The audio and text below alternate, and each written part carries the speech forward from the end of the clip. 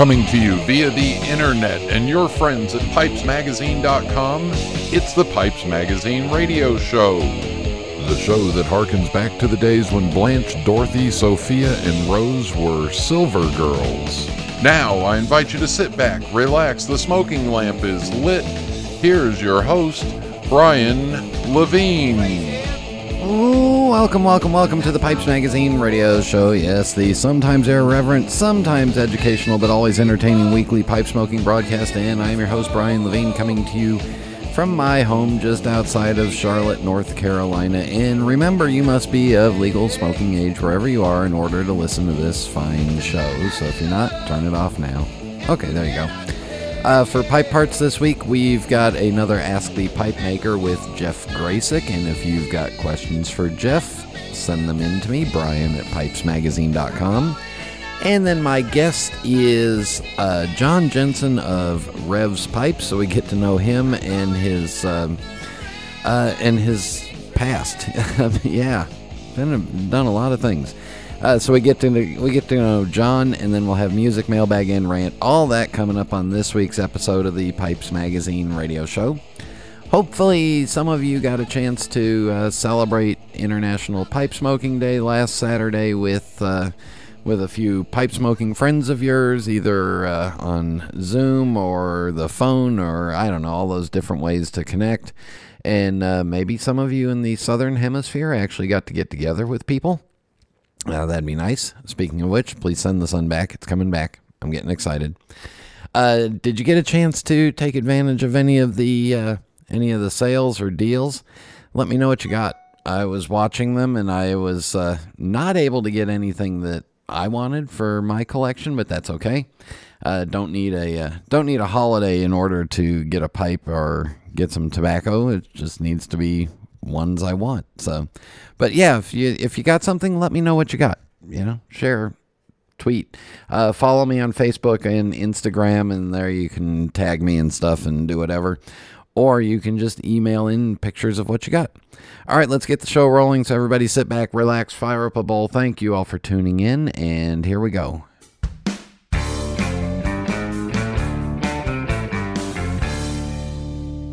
There's nothing quite like a good book, or my genuine Missouri Meerschaum corncob pipe, an American legend since 1869. It's the coolest, smoothest pipe I've ever owned. See for yourself at corncobpipe.com.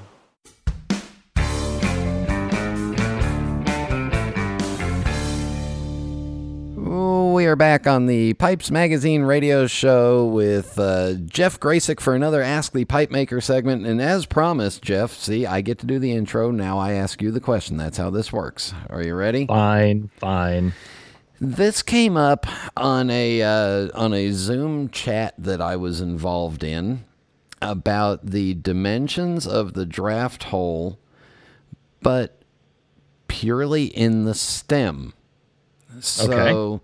As we all in the non-pipe making world understand it, your draft holes are, I don't know, 3.8 millimeters through the wood, the shank. 4.1, yeah. 4.1, yeah. Okay, size matters. 4.1 millimeters. And then when it gets to the stem, some magic and trickery happens, because the draft hole gets smaller and then kind of changes shapes on you. Am I correct? So the dimensions change, yes. But ideally, the overall volume of airflow is not constricted. That is kind of the gold standard for modern pipe makers. So it goes from a round space that has X amount of capacity and then starts to squish down and turns into a rectangular space that has the same amount of capacity. That is the objective, yes. Yes, and what we want to happen is for there not to be a reduction in airflow, or as small a reduction in airflow as possible, because when you reduce that airflow, it causes turbulence, and for condensation to form and bond to the sides of the draft hole and makes for a rather unpleasant smoke. I'm sure each one of your listeners has had a goopy, drippy smoke before, and you don't want to use 15 pipe cleaners in the middle of a pipe. So turbulence on an airplane and turbulence in a pipe is bad and uncomfortable and might make things wet. Mm-hmm. And consider this your pilot's warning about how that turbulence lies ahead. So how exactly do you, how do you, Jeff Gracik, the pipe maker, take that 4.1 millimeter round hole in the shank and how do you convert it down? And remember last we talked about all the work that you do on the little plastic end part, the stem. So how do you do that? I mean, do you have a rectangular shaped drill bit? Absolutely, yeah. Doesn't everyone? No, it's actually it's not all that complicated. It might be a little challenging to describe. So what I do is so when a pipe maker is working on a pipe, the first thing you're going to be drilling is the briar part, the stummel we call it, and you drill 3 holes in there. You've got your tobacco chamber, the big one. You've got your draft hole, the little one, and you've got your mortise, which is the middle size one.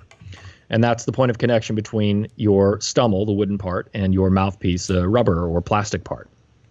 Now, what we're talking about is that airway running through it, the smallest hole. You want to make sure, at least my design philosophy for smoking, is that I want to make sure that airway does not constrict as it moves from the tobacco chamber all the way through the button end. And so when a pipe maker is working on the mouthpiece, they drill that airway, and they're doing it if it's 4.1 millimeters on the end of the tenon, but on the end of the button, it's only, let's say, 1.5 millimeters tall. Yep. Well, clearly you can't drill through that 4 millimeters through the 1.5 mil side. So you have to drill from the tenon side. And the question is, how do you get it from the 4.1 millimeter circular dimension to the flattened dimension? And the way that I do this is that I use a tapered drill bit. So it starts at the widest part is 4.1 millimeters, and it slowly tapers to a near point, to about 1.5 millimeters on the end. And I drill that to within about 1/2 inch, 3/4 of an inch from the end, the button end of the mouthpiece. And then I flip it around the other way. And I use a smaller, like a 1.5 or a millimeter pilot drill to go through the button end. But then comes the challenging part. Then you have to make it flat. And the way you make it flat is by manually kind of slowly dragging that turning 1.5 millimeter drill bit from side to side to carve out the flat slot.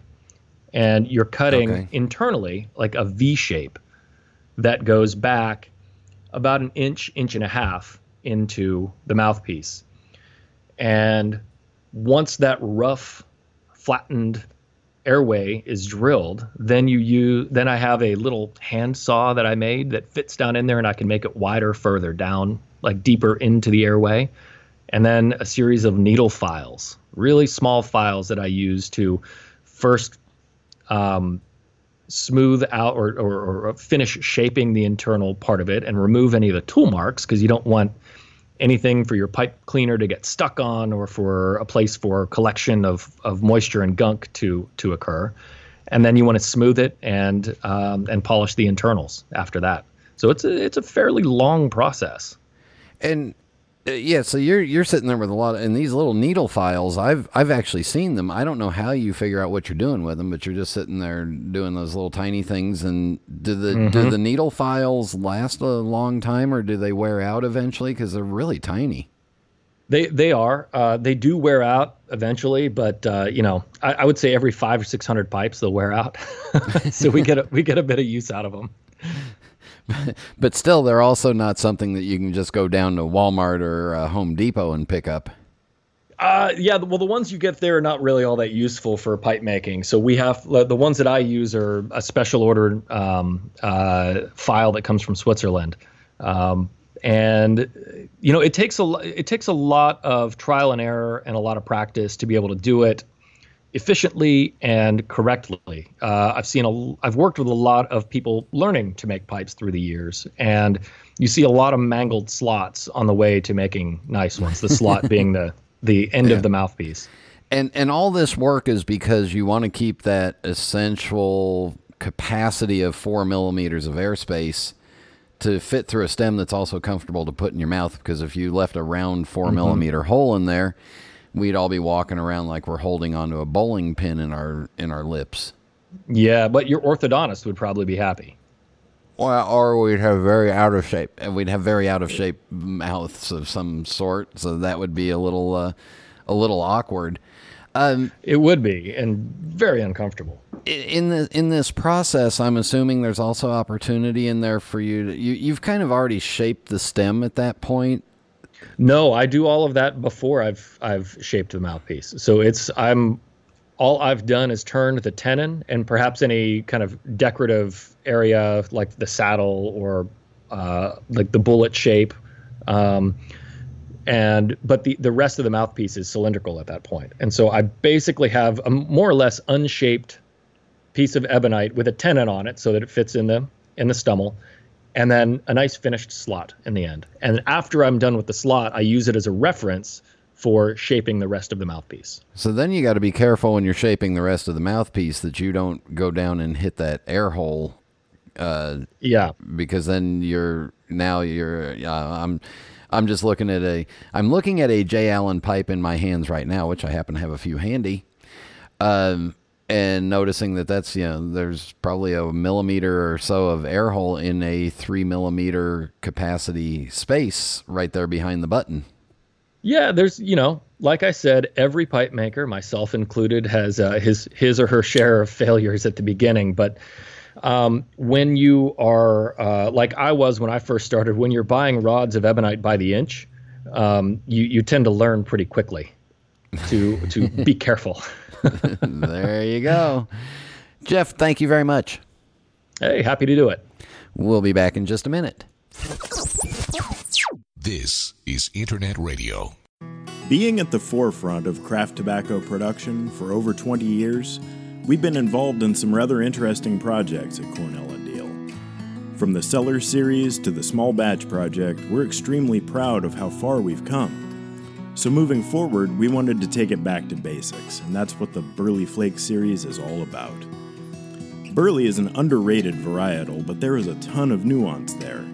Using various condimental tobaccos to accentuate different aspects of the air-cured leaf, each blend in this series is intended to showcase different individual subtleties inherent to Burley. It's a simple concept, one that I think really speaks to the essence of what we do at C&D. As a crew of folks who just love tobacco. It's also really good. Cornell & Deal's Burley Flakes series, wherever fine tobaccos are sold.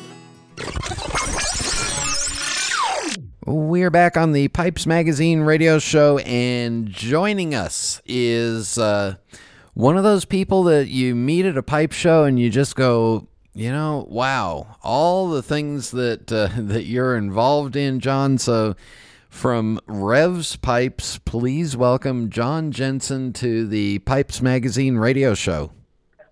Thank you so much.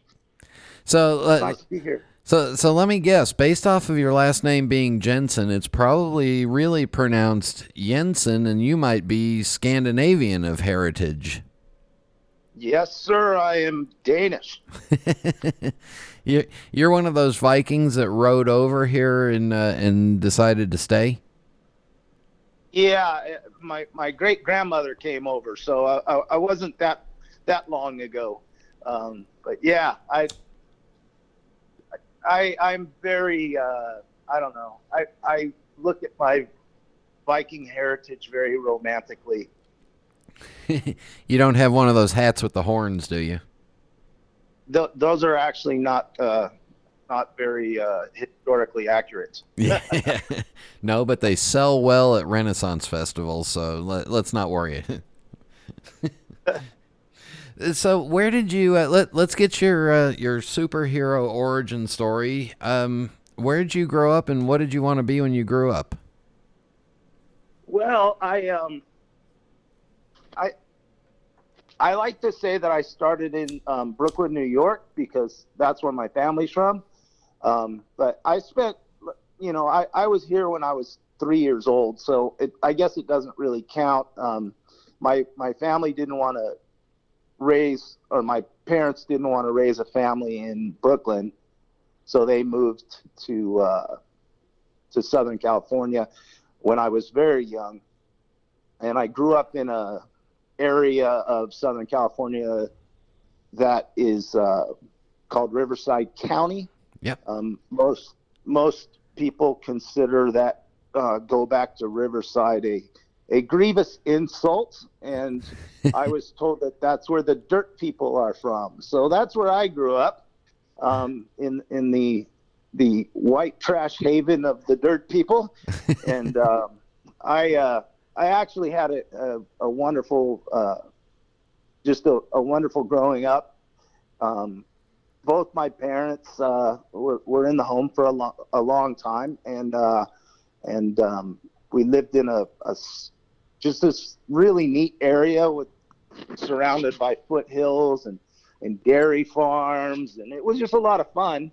And of course, as many people my age, they wanted to be a professional football player for the Dallas Cowboys. The only difference was I wanted to be a defensive tackle for the Dallas Cowboys, because Bob Lilly was my favorite player. Most people wanted to be running backs, but I wanted to be one of the big fat guys. So that was what I wanted to be when I grew up.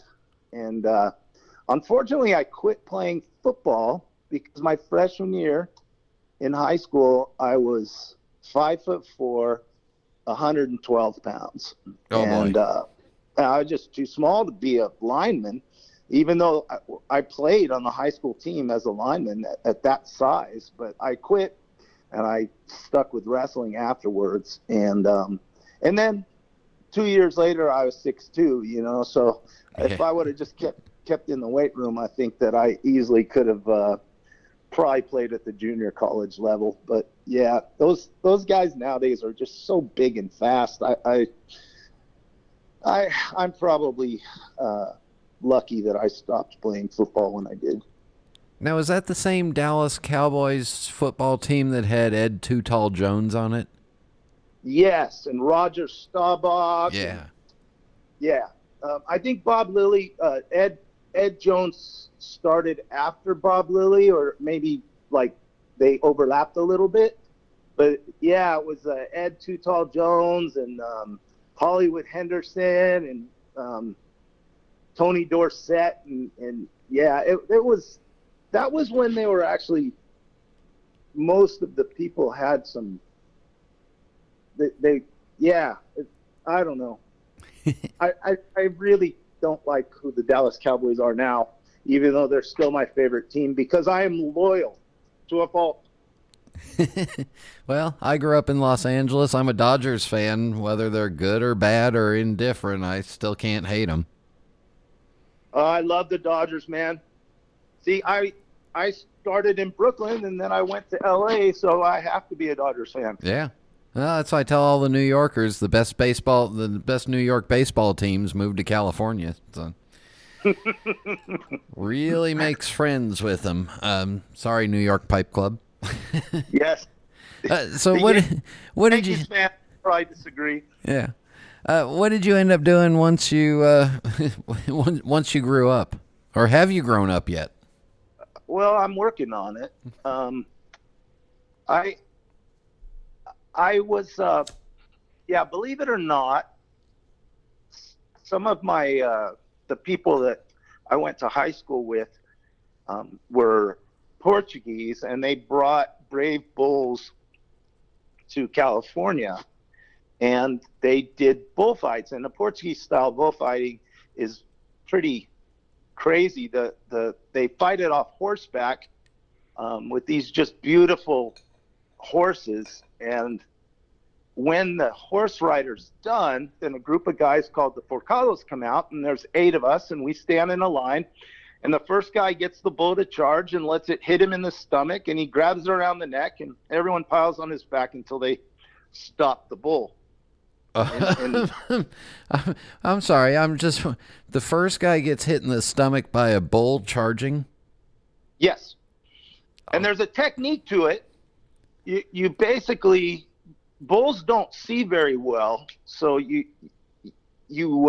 back up as they're charging, and they try to hit you with the flat of their head, not their horns. And so if you do it correctly, you wind up in between the horns, and you grab it around the neck, and everyone kind of piles on your back, and then you subdue a 1,000-pound bull.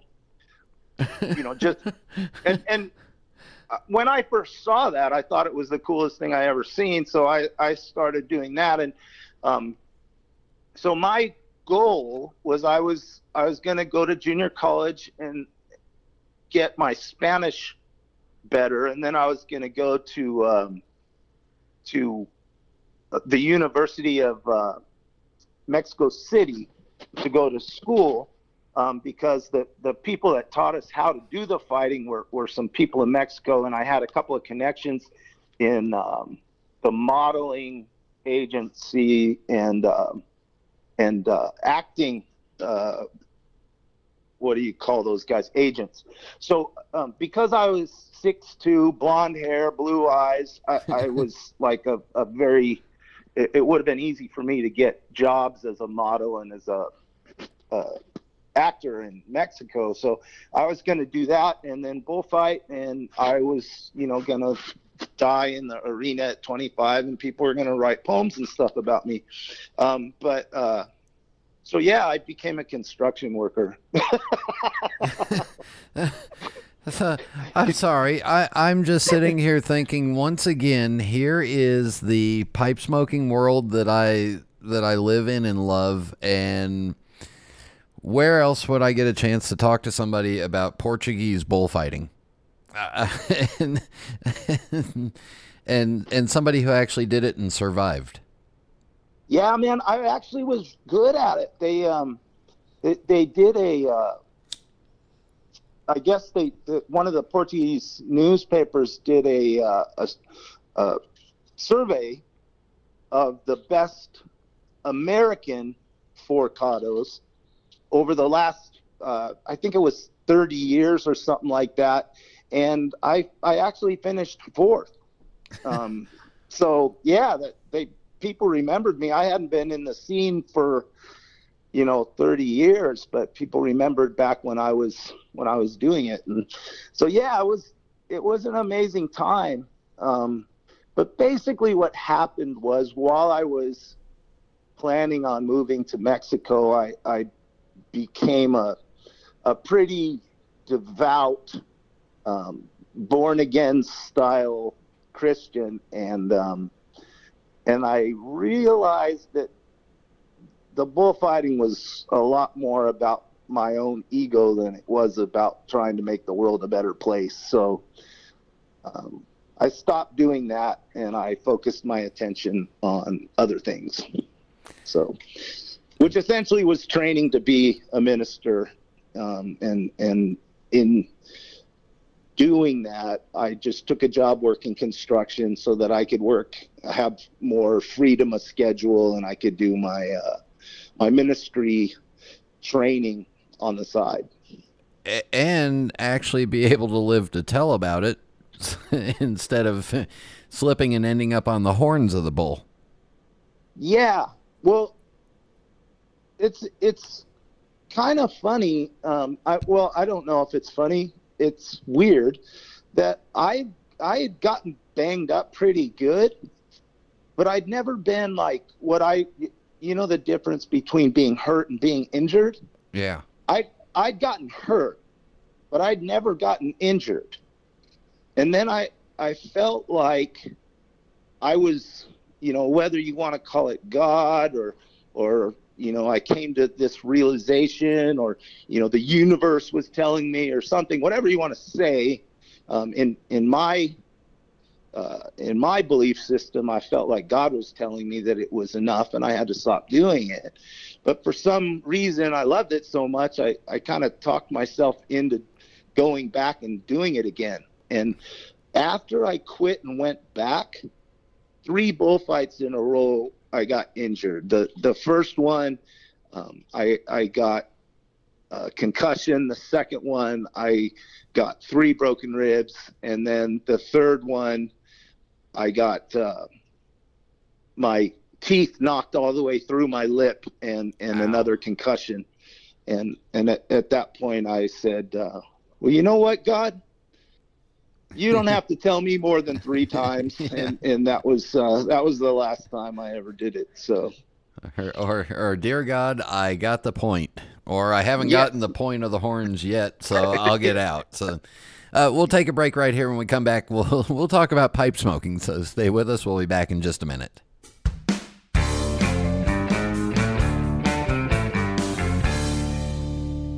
A Savinelli pipe is a testament to a long legacy, fortified by well-worn hands and destined to be enjoyed for generations. For over 150 years, Savinelli has been dedicated to sourcing the world's finest briar, committed to pushing the boundaries of pipe design, and devoted to the tradition of Italian pipe making. Savinelli is more than a mark. They're a way to help you make your mark, and like you, there can only be one Savinelli.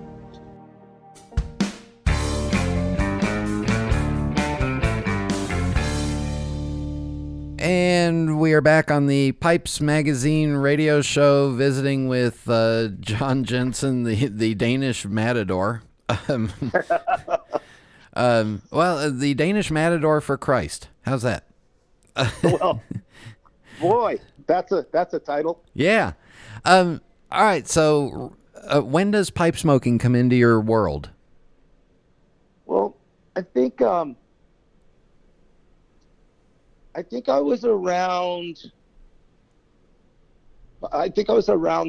35 years old or so. And,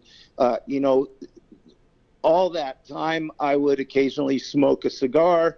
And I started getting more serious about smoking cigars. And I really only liked expensive cigars. And that's the problem is, I've been pretty, we like to say we've lived simply. Most of our life we've lived very simply. And so spending, $8 to $15, $20 on a cigar that was going to be gone in 45 minutes, I just couldn't justify that.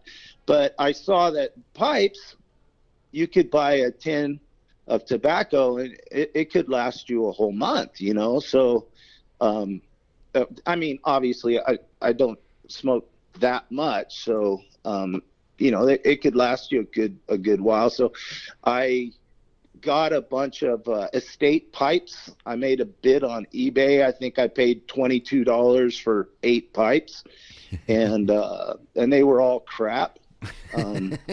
But I got kind of addicted to looking at these pipes, and I really liked the Danish freehand pipes, especially the fan pipes, which I now think are horribly ugly.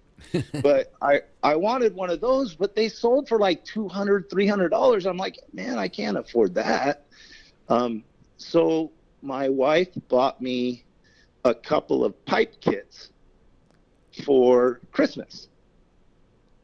And I just used sandpaper and kind of made my own Danish freehand pipes.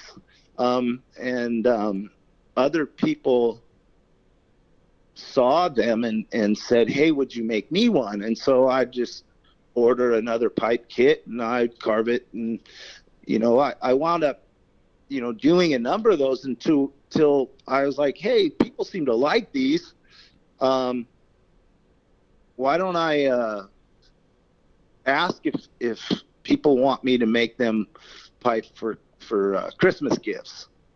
And I got 14 orders, and I got the pipe kits, and I made 14 pipes. And by then I was pretty hooked, and I decided to figure out how to make the whole pipe instead of just ordering kits. And so, yeah, I started doing that, and I thought I was doing okay. I look at the pipes that I used to make and I kind of cringe, but, eventually I got some training, and a lot of different people helped me along the way. And now I don't know. I think I'm a lot better of a pipe maker than when I started. I don't know how good I am, but I try pretty dang hard. Yeah, so you're one of the guys that actually kind of came out of the cigar boom, saw the pipes and decided to try that, and then decided that you wanted to make one because you couldn't do one of those fancy ones. You couldn't buy one of those fancy ones.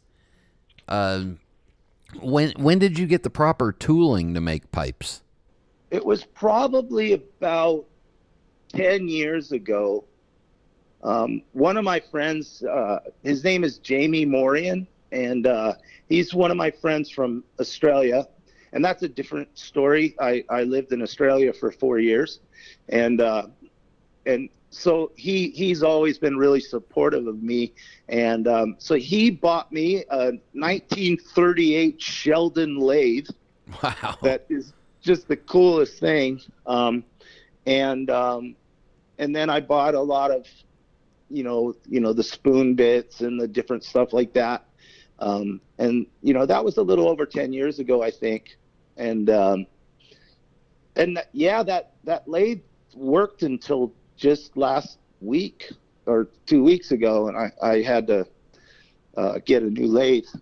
So, oh no. And my wife said, okay, well, the shop doesn't have a lathe in it. I want you to, paint it and make it, put a flooring in and stuff like that. So I got all these pipes that I want to put holes in, and I have to finish making the shop look nice before I'm allowed to do that. So that's what I got on my schedule for the next 2 weeks. Did you get a chance to work with any other pipe makers, or to kind of get some guidance and training? I talked to Tyler Beard. I talked to him a lot, and he helped me talking on the phone, and I got as much learning as I could off of the Pipe Makers Forum. And then I did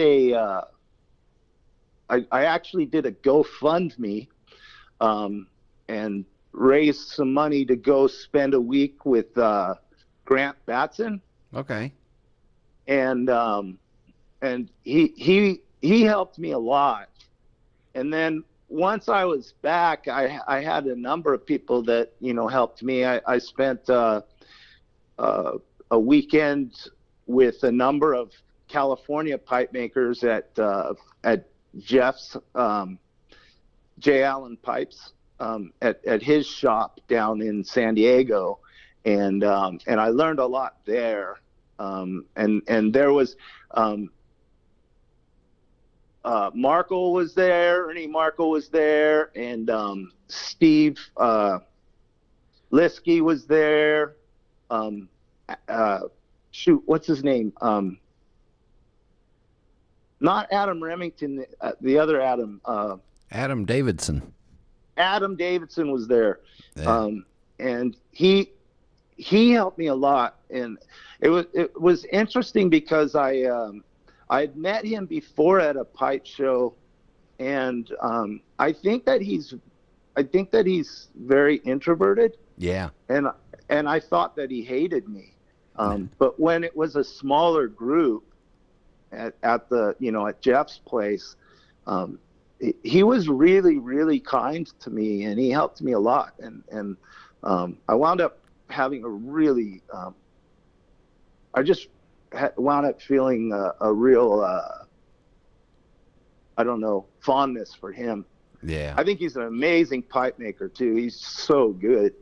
And Jeff's like, you just kind of, okay, so I'll never be that good, but I want to keep trying. But yeah, so I got to spend J&J Pipes when they were still making together. I spent a few days with them up in Fresno. So I went around and spent as much time as I could with other makers, mostly in California.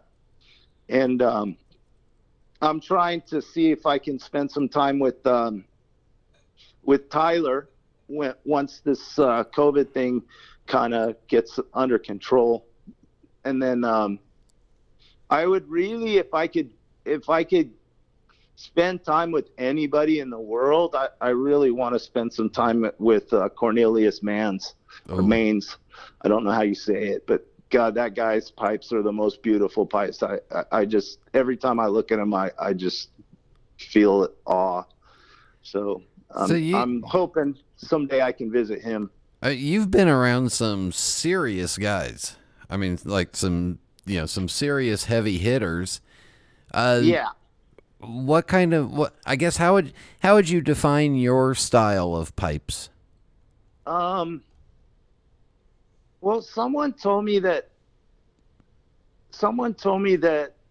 I tend to have a real kind of fat bottom Danish feel to it, mm-hmm. but I still seem like I was very California influenced. So I mean, I don't, like, when I think about it myself, I think that I've been mostly trying to make pipes that look like other people's pipes. And one of my goals for right now is to start exploring more my artistic and sculptural side and trying to make stuff that I want to make. Yep. And so, I think that what is going to come out of my shop over the next couple of years is probably going to be a bit different to what I was doing in the past. And I heard a couple of things about Goto, mm-hmm. and the way in which he has like this methodology where he uses a lazy Susan and a mirror to kind of look at his pipes from all angles and stuff. And I think I kind of want to be, maybe even mimic that, but I want to do more to refine my process so that I'm making better quality pipes, but at the same time doing the more sculptural kind of stuff that I want to do, rather than just trying to make a really good billiard or a really good, apple. So we'll see what happens. I really want to do a lot more with horn and bamboo, and I've got some really nice aged horn and some pretty crazy bamboo pieces. So I'm looking forward to the future. Now, pipe making is not your full-time thing, right? Well, I just had to close my my MMA school. So I was a professional MMA fighter. I'm a third degree. I'm 2 months from getting my third degree in black belt in Brazilian Jiu-Jitsu. I've been wrestling for 30 years. I was a kickboxer, and so I've been teaching martial arts for a long time, and so I had a martial arts school that was taking up almost all of my time, and essentially that just went under.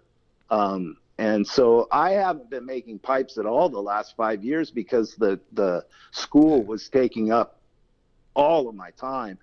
And so there was a lot of sadness with losing my school, and it was really hard for me. But I feel like now I'm pretty much gonna make pipes about 30 hours a week, and and I'm going to do some of my. I'm a painter too, so I'm going to do some painting and some private lessons.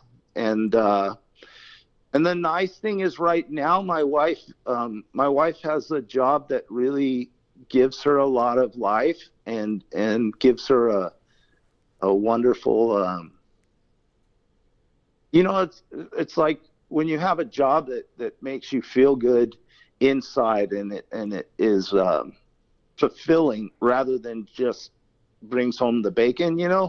So she has this wonderful job that really makes her life fulfilling, but it's also making enough money that we don't really have to worry about income. So I can focus on doing these other things, and the goal would be that they bring in money, but I don't have to worry about that right now. So you can spend some time now refining your pipe craft and your art, and kind of focus on that and get that back up and running at full speed. Yeah, that's the goal, and I'm still going to be doing some martial arts private lessons, which I much prefer the grappling styles, but I can't do that. I can't teach that now during COVID. So I'm just teaching some kickboxing private lessons outdoors at my house, where I can keep my mask on and stay 6 feet away. Yeah. So I can bring in income. Actually, I actually make a lot of money doing that, but I just won't be working a lot of hours. So I'll be bringing in some money. I don't want to be a total freeloader, but the rest I will be getting to express my more creative side, and that really lines up a lot with my faith, because I believe that God is a creator. I mean, that's the first thing that my scriptures talk about is God's creation. And it says that we're made in God's image. And so if that's true, then when we create, it's something that kind of ties us into God's identity. So I think that for me personally, I actually feel almost like I'm praying when I'm painting or making my pipes. It's a pretty spiritual process for me. How do we go about seeing your pipes and buying your pipes? Well, I am on Instagram. It's Revs Pipes, REVS Pipes, and you can also you can get. We're going to be getting the website together. It's not really together right now, but there's something there. It's just not anything current, and that's revspipes.com. I'm hoping that'll be up and running within the next month or two. And then on Facebook, there's a Revs Pipes page on Facebook as well. And if you get a hold of me on any of those social media platforms, if you're interested in one of the pipes you see there, or if you want to commission a pipe, I'm more than happy to do that. But what I've decided is, if I take a commission, I'm not taking any money until it's done. So I don't want to be stressed. I'm hoping to push stress out of my life as much as I can. Where do your pipes start out at price-wise? I'm probably going to price myself about where I was before, which is $150 for my lowest sandblast and $40 for my best smooths. I mean, $400 for my best smooths. Mm-hmm. And so most of my pipes will probably be between $200 and $350. But I'm hoping that my quality is going to continue to go up, and I hope my quality goes up faster than my pricing does. Well, I'll tell you this: if I'm ever in a bar fight, I want you on my side. Yeah, that would be a very good choice. Yeah. Except mainly because I won't be drunk. I usually make sure that I stay one drink behind drunk. And bar fights, the guy who's not drunk always has an advantage. Yeah. Yeah. So with that, John, we'll wrap this up with the Fast 5 final questions. No right answer, no wrong answer, just whatever comes to your mind. Are you ready? Yes. What is your favorite pipe? It's a Cornelius Mann's bent cherry, I think. And what is your favorite tobacco? G&H Dark Plug. Ooh, the strong stuff. What is your favorite drink? Lagavulin 16. Ooh. When it's time to relax, do you prefer a book, a movie, or music? A movie. And then finally, this one's going to be tough because I'm pretty sure you've had a whole bunch of experiences, but do you have a favorite pipe smoking related memory? I remember I was smoking a pipe at the Chicago Pipe Show. I think it was in 2015. And when I was there, a group of investors saw my case open, and they bought half the case while I was smoking a pipe in the tent. And so that was a pretty fun memory. But yeah, I mean, the truth is I just, it's hard to say because I just had so many times where I'm just kicking back with a pipe and a whiskey with one of my really good friends. And, you know, I mean, you can't really compare all of those, right? Because, yeah. you know, I love so many people in the pipe world that, yeah. I mean, it's like you said, it's a really interesting world filled with these crazy different people. And, yeah, man, I just, I love this crazy pipe world and the crazy people in it. It's just amazing.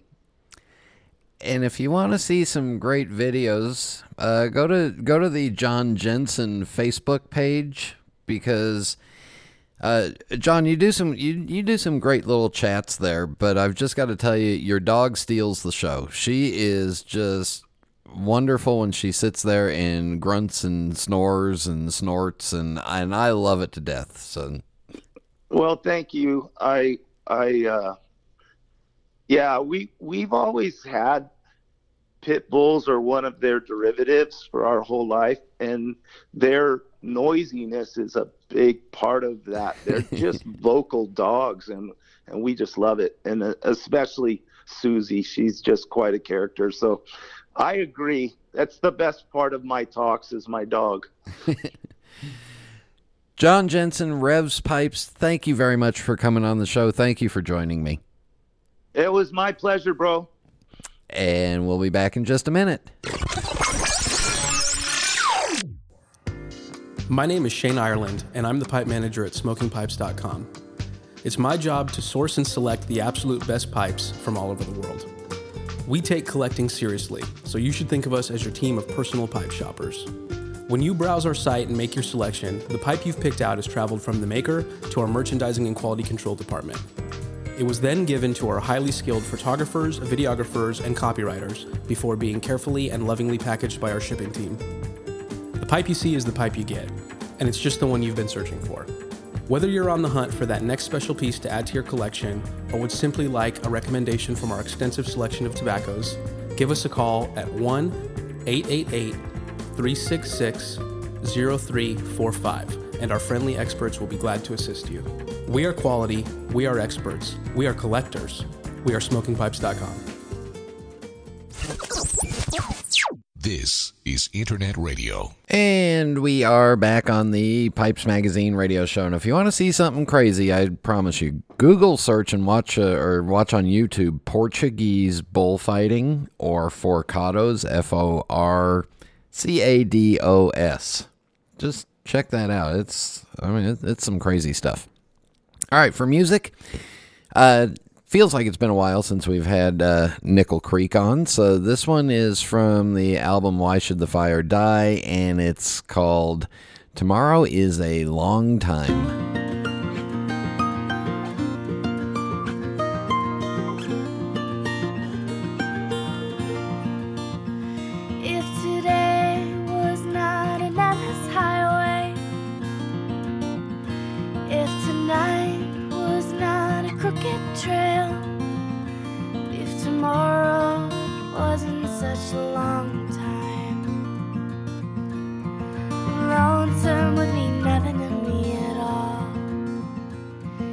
And only if my own true love was waiting, if I could hear his heart softly pounding, yes, and only if he was lying by me, would I lie in my bed once again.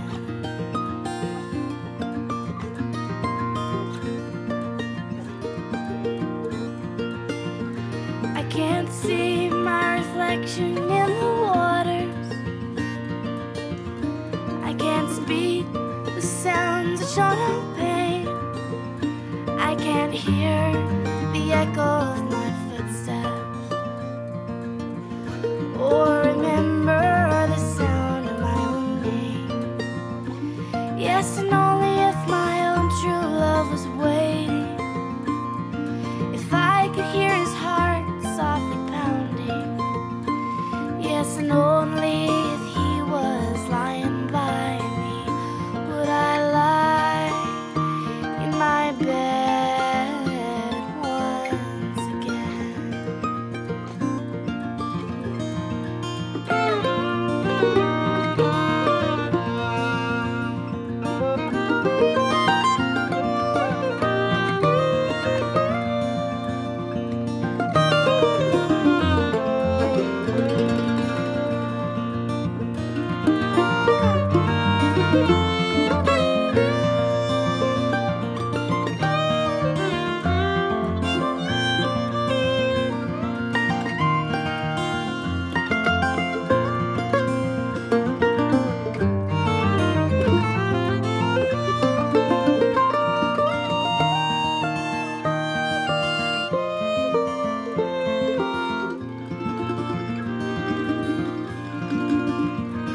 There's beauty in that silver singing river.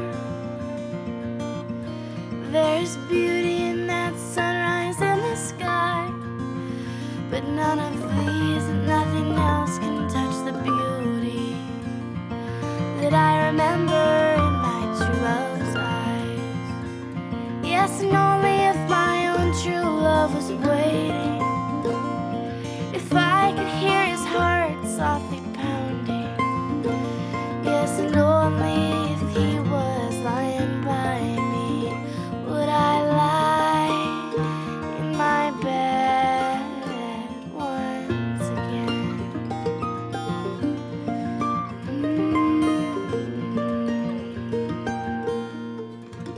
That is Nickel Creek with a fella named Chris Thiele on mandolin. There is a message for you. And remember, mailbag comments or questions, you can email them directly to me, Brian, Brian, at pipesmagazine.com, or you can post them on the Pipes Magazine radio show page on pipesmagazine.com, or you can, send smoke signals.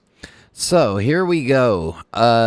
First off, we have Pastor Joda, who wrote in and said that he was looking for a birth year Dunhill. Unfortunately, it was 1980. And, I'm not a big fan of the of 1980 to 1999 with what Dunhill was doing.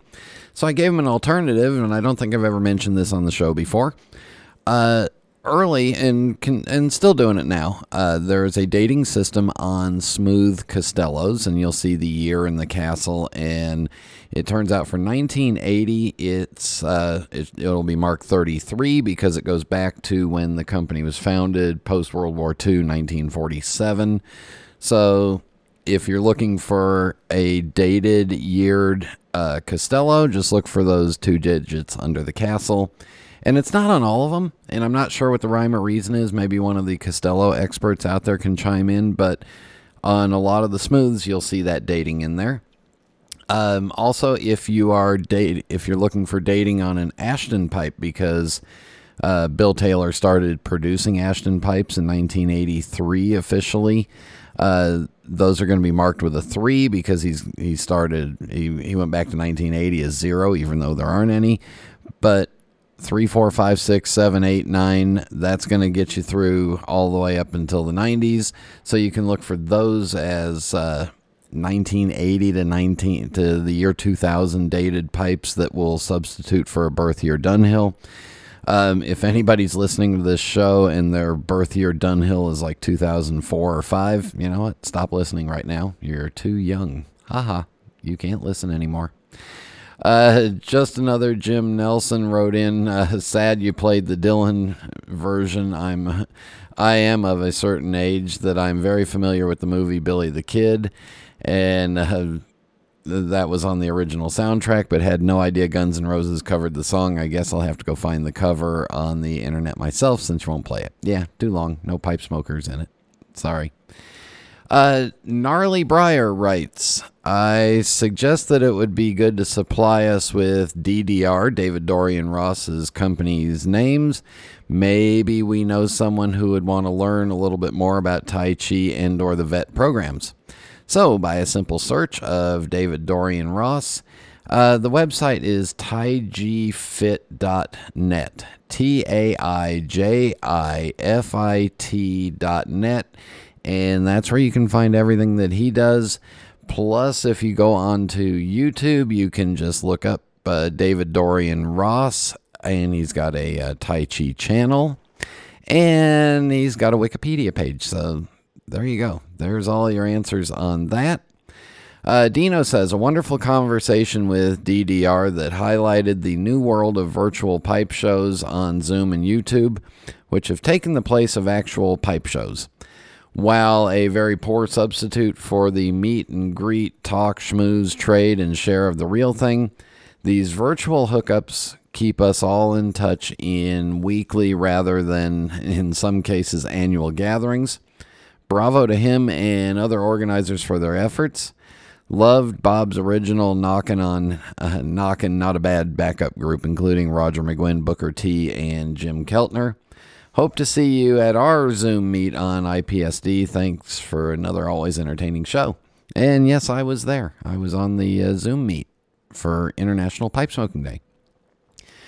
Casey Ghost says, I had heard about the blowing smoke deal before and thought it was kind of ludicrous until I thought about the state of medicine in that time and realized it was a time of just try things and see if they work, and with our endless tries at tempting fate and our reliance on nothing more than coincidence, I realized it was inevitable. I'll just add in, remember, if you were insane or if you had a lot of headaches, you know, back in the Renaissance time, they'd drill a hole in your skull to release the pain out, and of course it released your life out too. And then Casey Ghost goes on to say David Dorian was a great guest. He was talkative without dominating the discussion and genuinely an interesting guy. He has done a great service by starting the Virtual Pipe Club. While I'm definitely a non-participant in such things, I can see where it has tremendous value to pipe smokers everywhere. And then he talked about Tai Chi and yoga. Great Caesar's Ghost. I couldn't believe it. I realize millions of people pursue this, but it's just exercise and relaxing. Still making my mind up on Dylan's musical efforts. I guess I would say it was definitely better than a 5.5 minute diatribe by Van Halen or whoever it was. The Guns N' Roses one's got a great guitar solo in it. So there you go. All right, comments, questions, emails, suggestions, shoot them over to me, Brian at pipesmagazine.com. Travel questions, happy to answer them as well. And rant time is coming up next.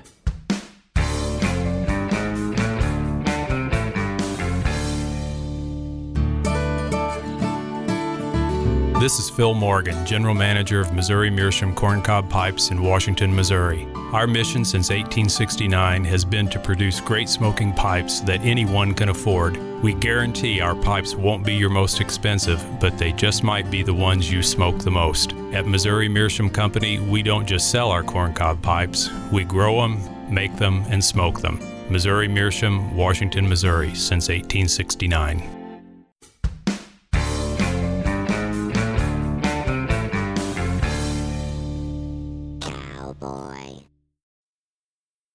Cowboy.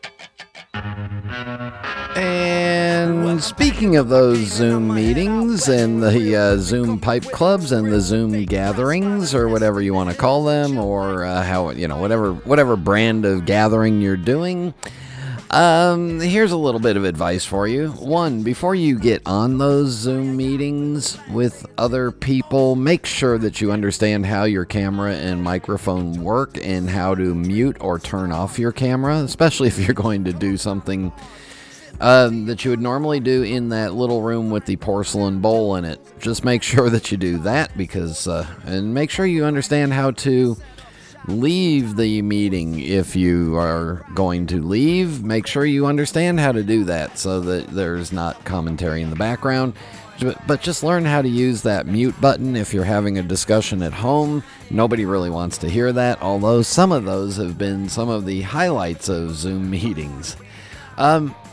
Also, my advice for those of you on those Zoom meetings is that just remember, it's not like you're in a smoke shop and there's 15 or 20 people around and you can have sidebar conversations going on in one part of the room and one in another part of the room. No, Zoom works best when one person is talking at a time and then somebody else talks. So what you need to think of is, one, don't talk over other people. Two, wait until there is a break, and then make sure that what you have to say is poignant to the conversation.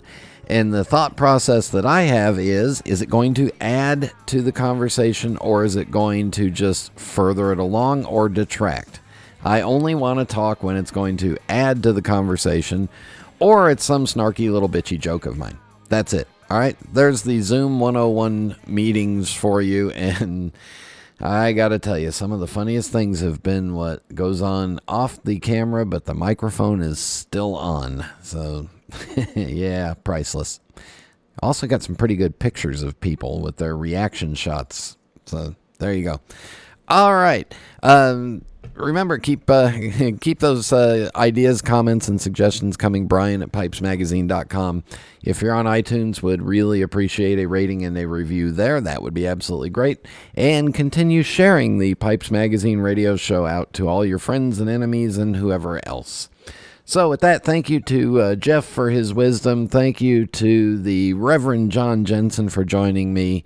Thank you all for tuning in, and until next time. Happy trails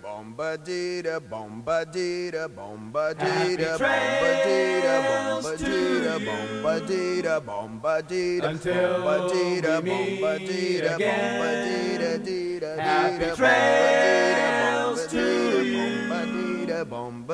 keep smiling until then. Who cares about the clouds when we're together?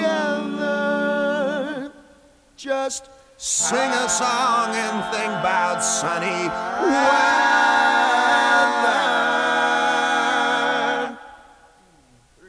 Happy trails to you till we meet again.